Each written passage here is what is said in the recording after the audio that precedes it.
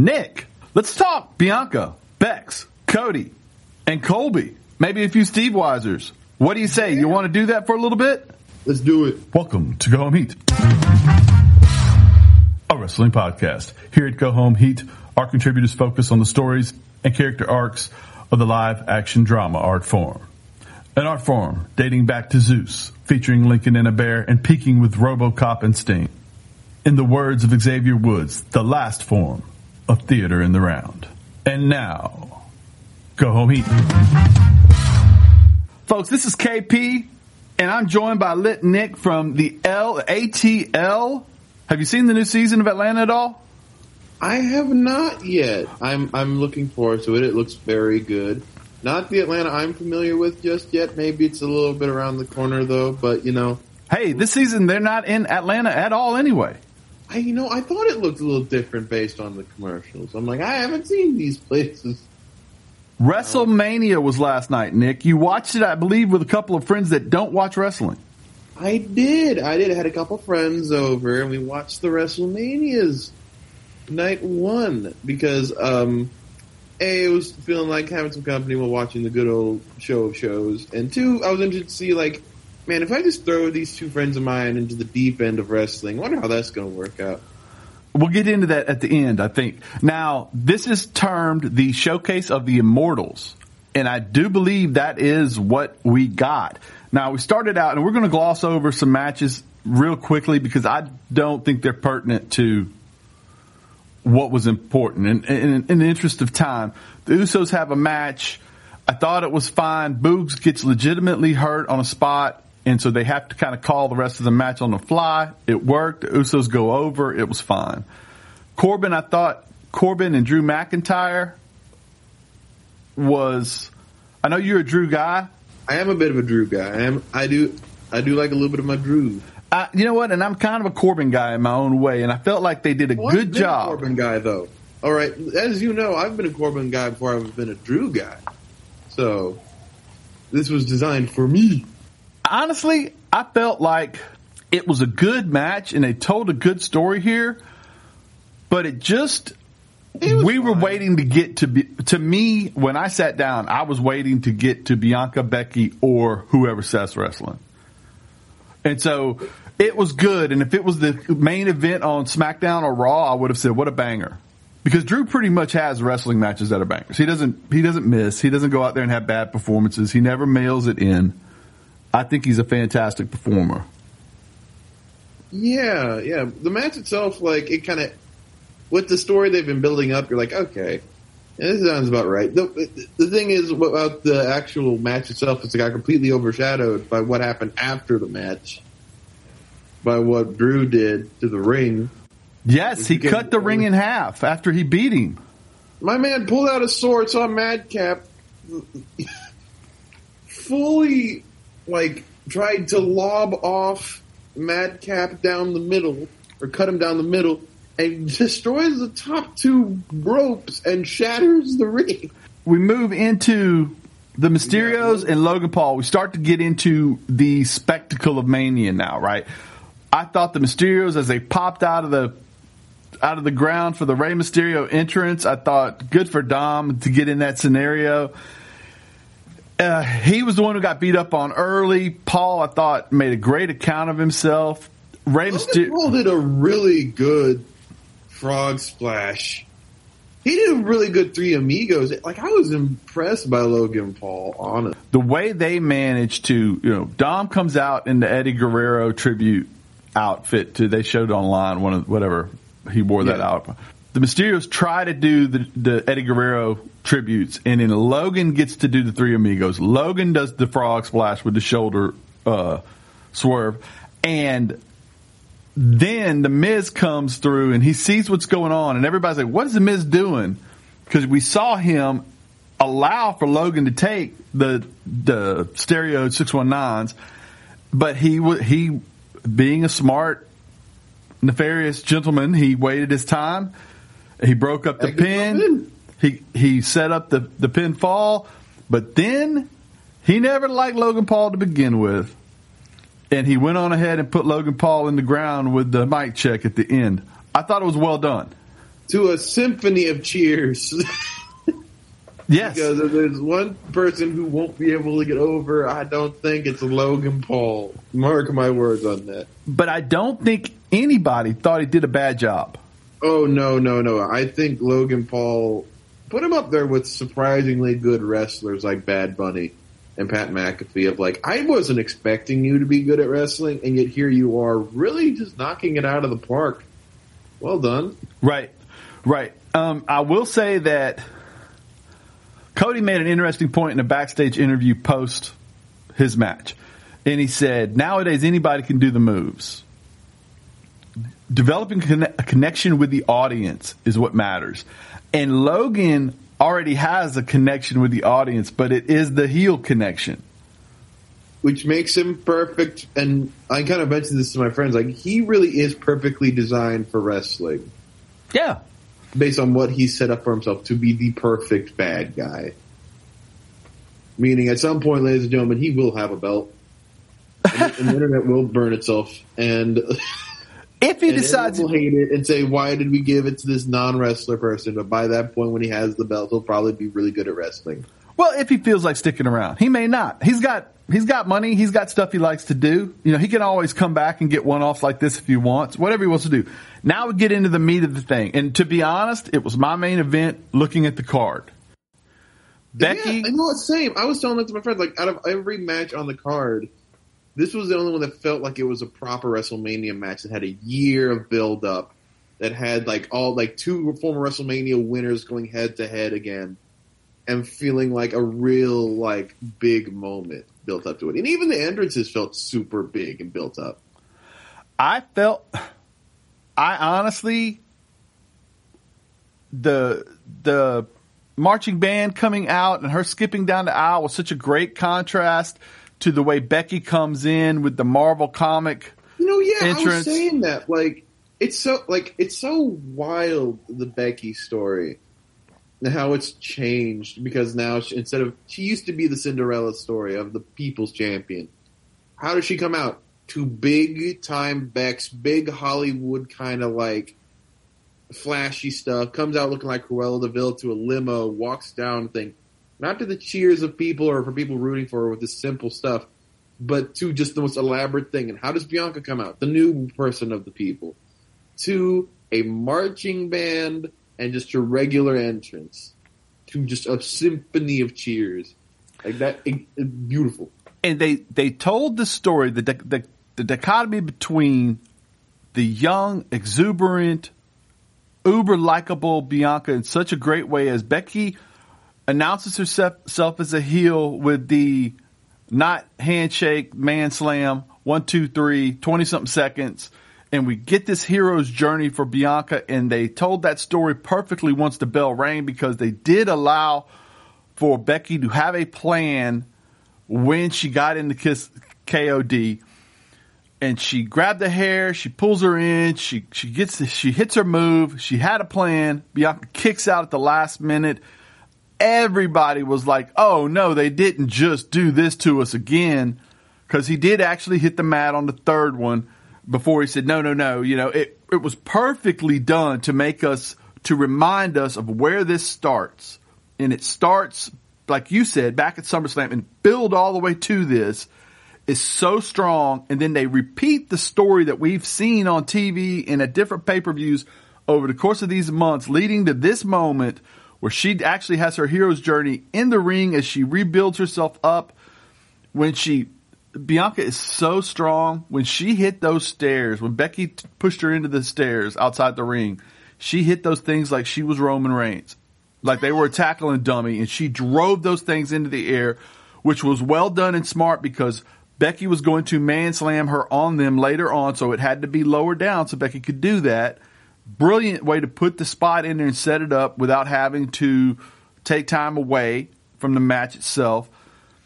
It was perfect. The counters were great. Every time you thought Bianca had an answer, Becky was able to counter.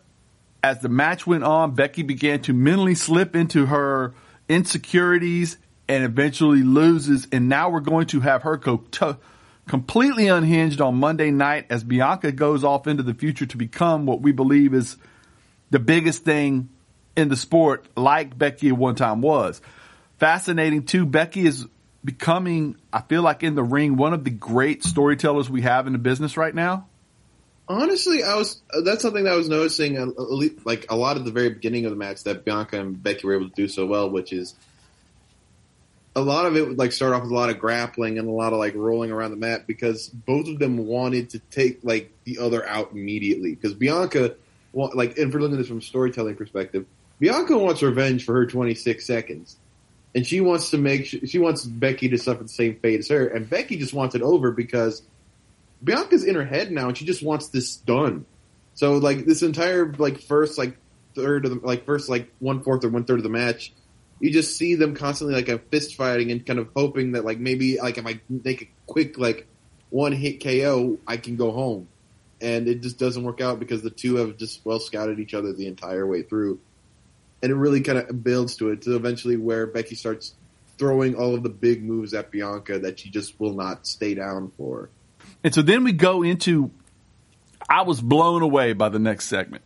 And I want to say, I don't want to forget this. Kevin Owens and Seth Rollins had to build a WrestleMania match without the help of their counterpart. All the promos, all the storytelling had to be done without whoever was going to be coming in, or with Stone Cold, who wasn't available to come into town. They both did a fantastic job of that. We'll get to the Stone Cold stuff later. Here we have Rollins awaiting who will be announced. The lights go out. As much as I knew it had to be Cody, Undertaker saying never say never at the end of his oddly inspirational TED Talk I never saw coming yesterday, that I was going to be inspired by Taker. And then I thought, wait a minute, Bray Wyatt's in Dallas? Is it possible that I'm getting a Firefly moment real quickly as the people's camera lights on their phones went on? And then, boom, Cody's AEW music and theme hits. He arises out of the ground, and I was blown away that he got to keep everything. And he said... Got to keep everything. Well, that's... See, okay. The most elaborate entrance. The last episode we did, I said, this is the most important match in WWE since the Butts in Seats Tony Schiavone thing, where Mick Foley goes over and effectively WCW dies. Behind the scenes, AEW wrestlers are wondering, what will Vince do to our characters when we get there? Now, not everybody will have the negotiating power Cody had. But Cody said that in a meeting with Vince, he said, I want to keep everything. And Vince said, well, it's not broke. As in, if it ain't broke, don't fix it. And that was amazing to me. Nick, I want to tell you, I honestly am thinking about doing weekly episodes about Cody Rhodes.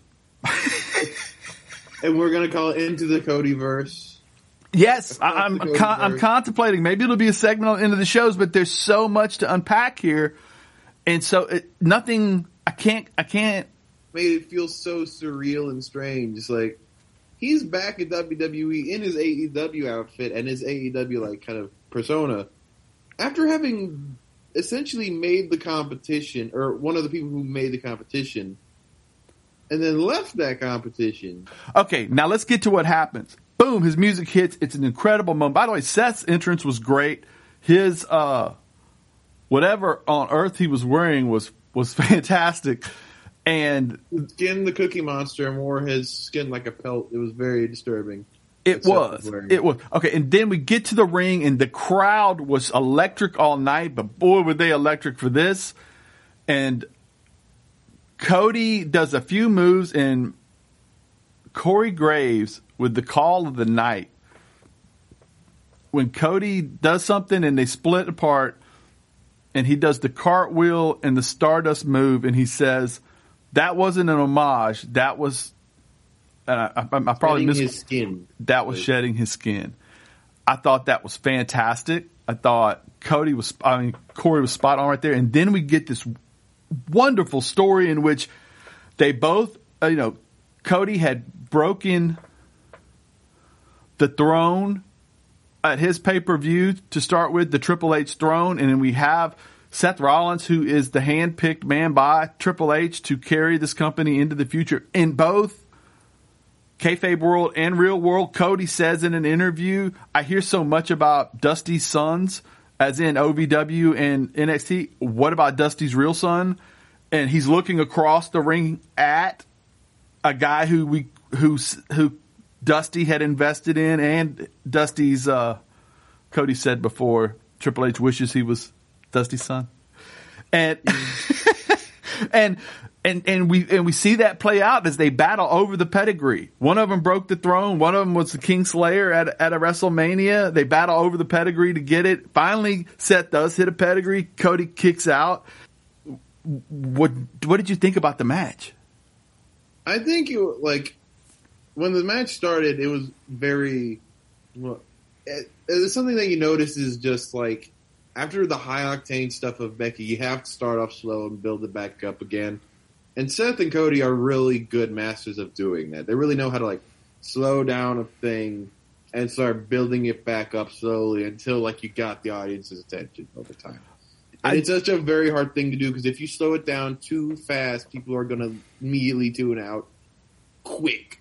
But these two really do, especially when a bunch of the match was the two were doing the same moves and couldn't get it on the other one because they're just evenly matched and it kind of told a little bit of a meta story about these two really are two different sides of the same coin, and they can't get the right arm lock on the other guy. Right. I thought, to your point, having Cody hurt his ribs kind of early and having Seth hurt his elbow kind of early allowed them to go for the arm bar and hold it because it was supposed to hurt. I've never Seth going with the bear hug for a second. Yeah. But what you were talking about, it allowed for, okay, he's injured here, so I can work this one body part and we can slow it down. We can let the crowd, because we're going to have a home stretch. We are going to turn this thing around, and it's going to be amazing. And Cody hits the Cody Cutter. He goes over. It's the perfect story. It is also not before he does the bionic elbow, which is really good. Oh, thank you so much. Exactly. He does, and he hits Cody with two crossroads. He hits Seth with two crossroads. Then if he's about to do the third one, stops, pushes him aside so he can do the bionic elbow. Right. And what a giving, 2 jabs, bionic elbow, another crossroads, 1, 2, 3, and what a giving performer Seth Rollins is. He gave so much to us, our CrossFit Jesus. Yeah. He gives us always. I think in a lot of ways, the headline of the night were Bianca, Cody, and Stone Cold. But the things, to me, the performances of the night were Becky, Seth, and Kevin for the way they set a table for somebody to be anointed. Yeah. Or in Stone Cold's case, leave on this high note.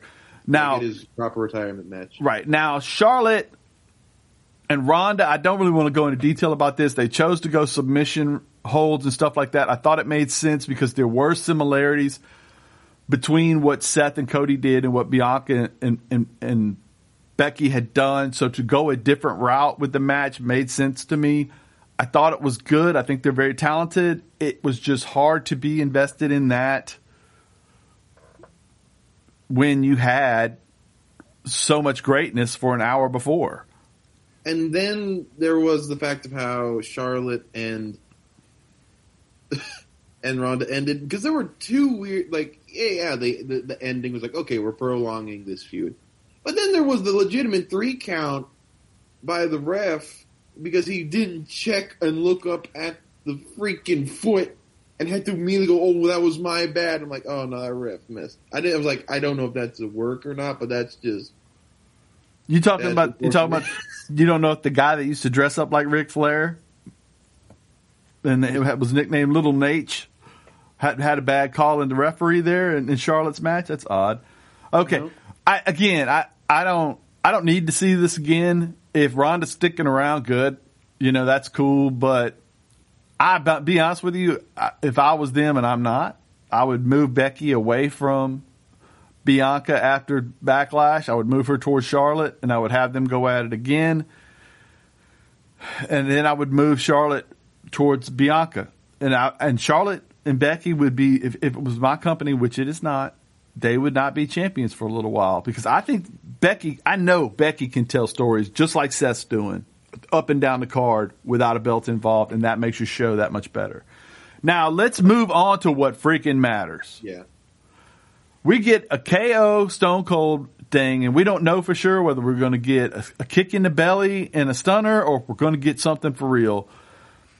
And Kevin teased it a little bit when he said the night before, he did a little thing. I saw it on Twitter. I don't know where everybody else saw it on social media, where he said, I cannot believe that tomorrow I'm going to be main eventing with Stone Cold Steve Austin. So maybe it's more than just that. And boy, was it. Kevin undresses Texas, lays it out, tears him up. Stone Cold won't have it. Kevin tells him about how he's a shell of his former self as a man. And then, why don't we have a match? Boom. No holds barred. We get the, if you want me to see me whoop this guy's ass in a match, give me a hell yeah moment. Then we get Stone Cold and him and KO beating each other up from pillar to post. Bulk of the match was Kevin taking bumps, but I would say that I was pleasantly surprised at how much Stone Cold was willing to take bumps. He took some bumps on concrete. He drank, I don't know how many Steve Weisers over the course of it. He got stunned. He allowed himself to get stunned on the main event of WrestleMania. Dude, when he got stunned and Kevin covered, I thought, oh no. I didn't think it would really happen, but that knee-jerk reaction, you go, oh, but he kicks out, which means it's still, that's the funny thing about the story, right? It's still my move. I kicked out. It's still my move. You know what I mean? And then he turns around and hits old boy with the stunner, gets the win, drinks a ton of Steve Weisers. His brother gets to get into the ring, and then Byron Saxton gets to come into the ring. Byron, this is dude. And the way Owens sold the stunners and then got carted out by the marshals was great, but Byron is just next level gullible. That thing. Huh? He's next level when it comes to selling that thing. Oh, and they both gave us, to some degree, you got the Scott Hall tribute, right? Yeah. The little pop off the ground. It was great. It was great. You liked it too? Yeah. For what it was very entertaining. There was like I said, I was watching with two people who've never really seen wrestling before, so there was a friend of mine, Fatima, was screaming like, who is throwing all of these beers? Because every once in a while, he'd point off screen, someone would throw him a beer, and he just started pouring it on his shirt. He's like, you're not even drinking it. And he just keeps throwing beers at him. Yeah, he probably drank 2 beers, but he cracked open like 20. He probably drank like an ounce out of everything that like hit the ground or his shirt. Yeah. But so what did they think as the two people? Now they for a living, I believe they work in the entertainment industry as you do. Is that correct? Yes. I have 2 friends of mine who may be listening. Hello, friends, if you're listening. One of them is an editor. The other one is also aspiring writer like me, but works as PA on sets right now.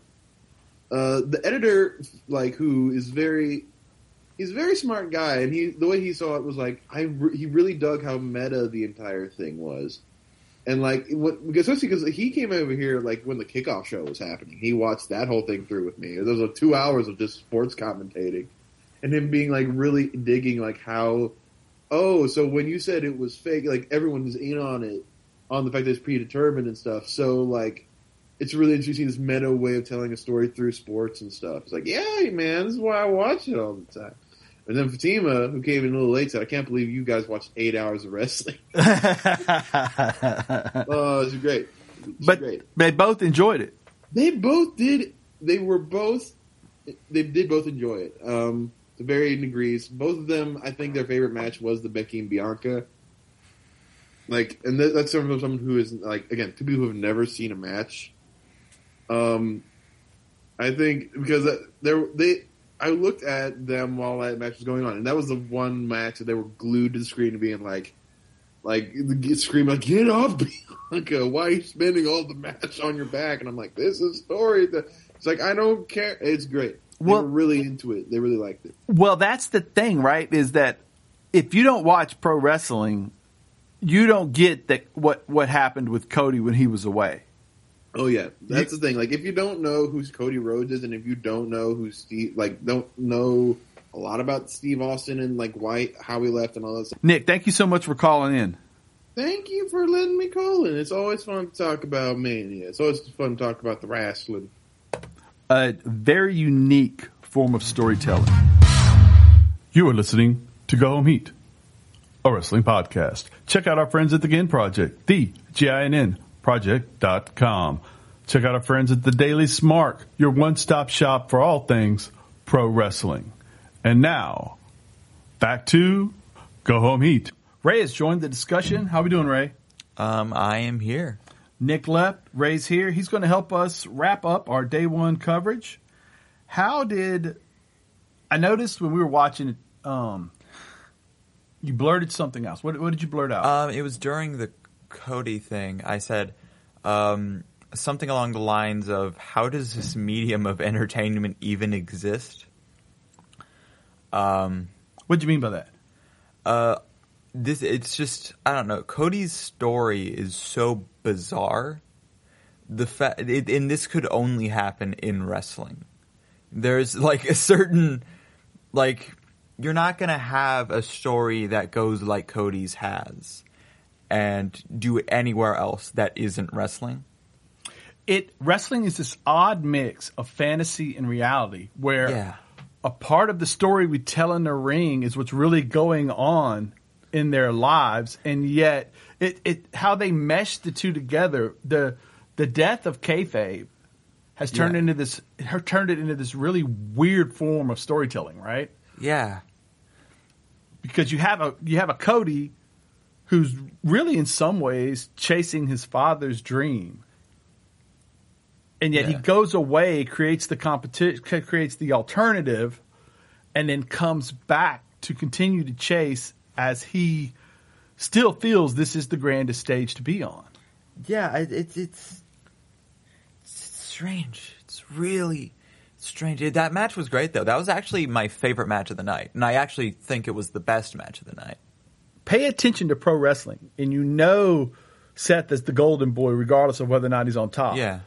And you know Cody as the guy who fled to come back to challenge. It really opens up this whole, and they encompassed all of it. Yeah, literally all of it. They told the entire story through the match. And I don't know, I just think it was such a great just piece of storytelling to that just appeared. You know? Right. Style of this storytelling that doesn't exist outside of the wrestling world is when a guy who's been out of it for 16 years comes back. He can't get, like when Michael Jordan came back and played for the Wizards, he wasn't still Michael Jordan.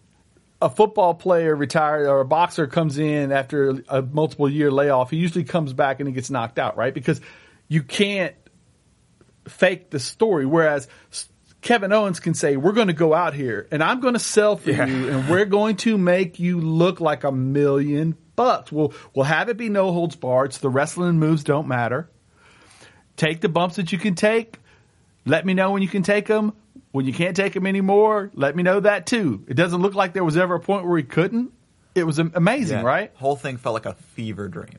A fever dream, yes. Like just the whole fact of it happening. It can only be told through wrestling, right? You can't you cannot do that anywhere else. Right, because in the movies, you'd bring a character back and maybe you could tell that story, but you don't have a fan base going, man, I wish he could have got to retire kind of on his own terms and instead of having to give us one match with The Rock and then go away. Yeah. Right? And then come back and give us this performance. Because there's not that yearning for him to come back. You can't have him have to say no to Punk for a decade because he physically can't do it and then finally get somebody to okay it and he's here for us. Same thing with Sting when he's over there in AEW. It's this odd, this really neat form of storytelling that I don't think you even, like you, for example, you don't immerse yourself in wrestling culture anymore. No. But you can appreciate it when it's done well, and you still can check out the pay-per-views and keep up with the storylines, and it still works because it's such a unique form of theater in the round. I think this is probably the best WrestleMania we've had. Night 1, so much pressure on night 2. Night 2 is not going to live up. Right. I don't think. I mean, oh, we got Johnny Knoxville wrestling. The story of night 2 is who becomes the champion, and does Cody come out and immediately get to look Roman in the face? Yeah. Because if he does, we're really off and running. Yeah. And even if he doesn't, the Monday night promos, Cody's pretty good with a stick in his hand. Dude, wrestling fans are so spoiled, and they're still going to find something to complain about. They did online all day today. You still had everybody in their corners, right? You had the people talking about how Cody's sold out or whatever. It's Cody needs to have the old Seth shirt, right? Exactly. I didn't sell out. I bought in. Yes. Oh, man. Cody could never have been a babyface in AEW again. The crowd at best was split. If you remember, I think the moment that really slapped him in the face, he threw his weight belt out into the crowd and they threw it back at him. Today, last night he hands it to a kid, and the kid like gushes and, oh my gosh, I got the weight belt. I feel like he was being welcomed. Well, he probably also, the reason why he handed it to a little kid before the match was to make sure it didn't get tossed back. But it was such a embrace of the WWE community around Cody as he came in. It was really impressive how much they and he can't have that babyface run in the company he helped found. Here he can, because the important thing for the WWE fan base is that you aren't the corporate shill. Yeah. That's why Roman now, as he comes back, we know that Roman arm wrestled with Vince and said, hey, I don't have to come back, but you're going to let me be a heel this time, and you're going to let me tell the stories out the way I want to tell them, and you're going to give me Paul Heyman. And now we love Roman even though he's a heel, right? Because we know he pushed back to Vince. Because ultimately in all of wrestling, whether it's AEW thing, there's one heel, right? It's Vince Kennedy McMahon. Everything else is some form of that evil tree. It's a branch off that evil tree. And I'm not looking to argue the merits of Vince in one direction or the other. I'm just saying that's the way it feels. So is that a wrap? I think it is. All right, man. Thank you so much for coming on here and talking. This has been a Go Home Heat production, copyright 2022. And check out our friends at Game Project, theginnproject.com. Check out our friends at the Daily Smart, your one-stop shop for all things pro wrestling. Ray, thank you very much. Go home.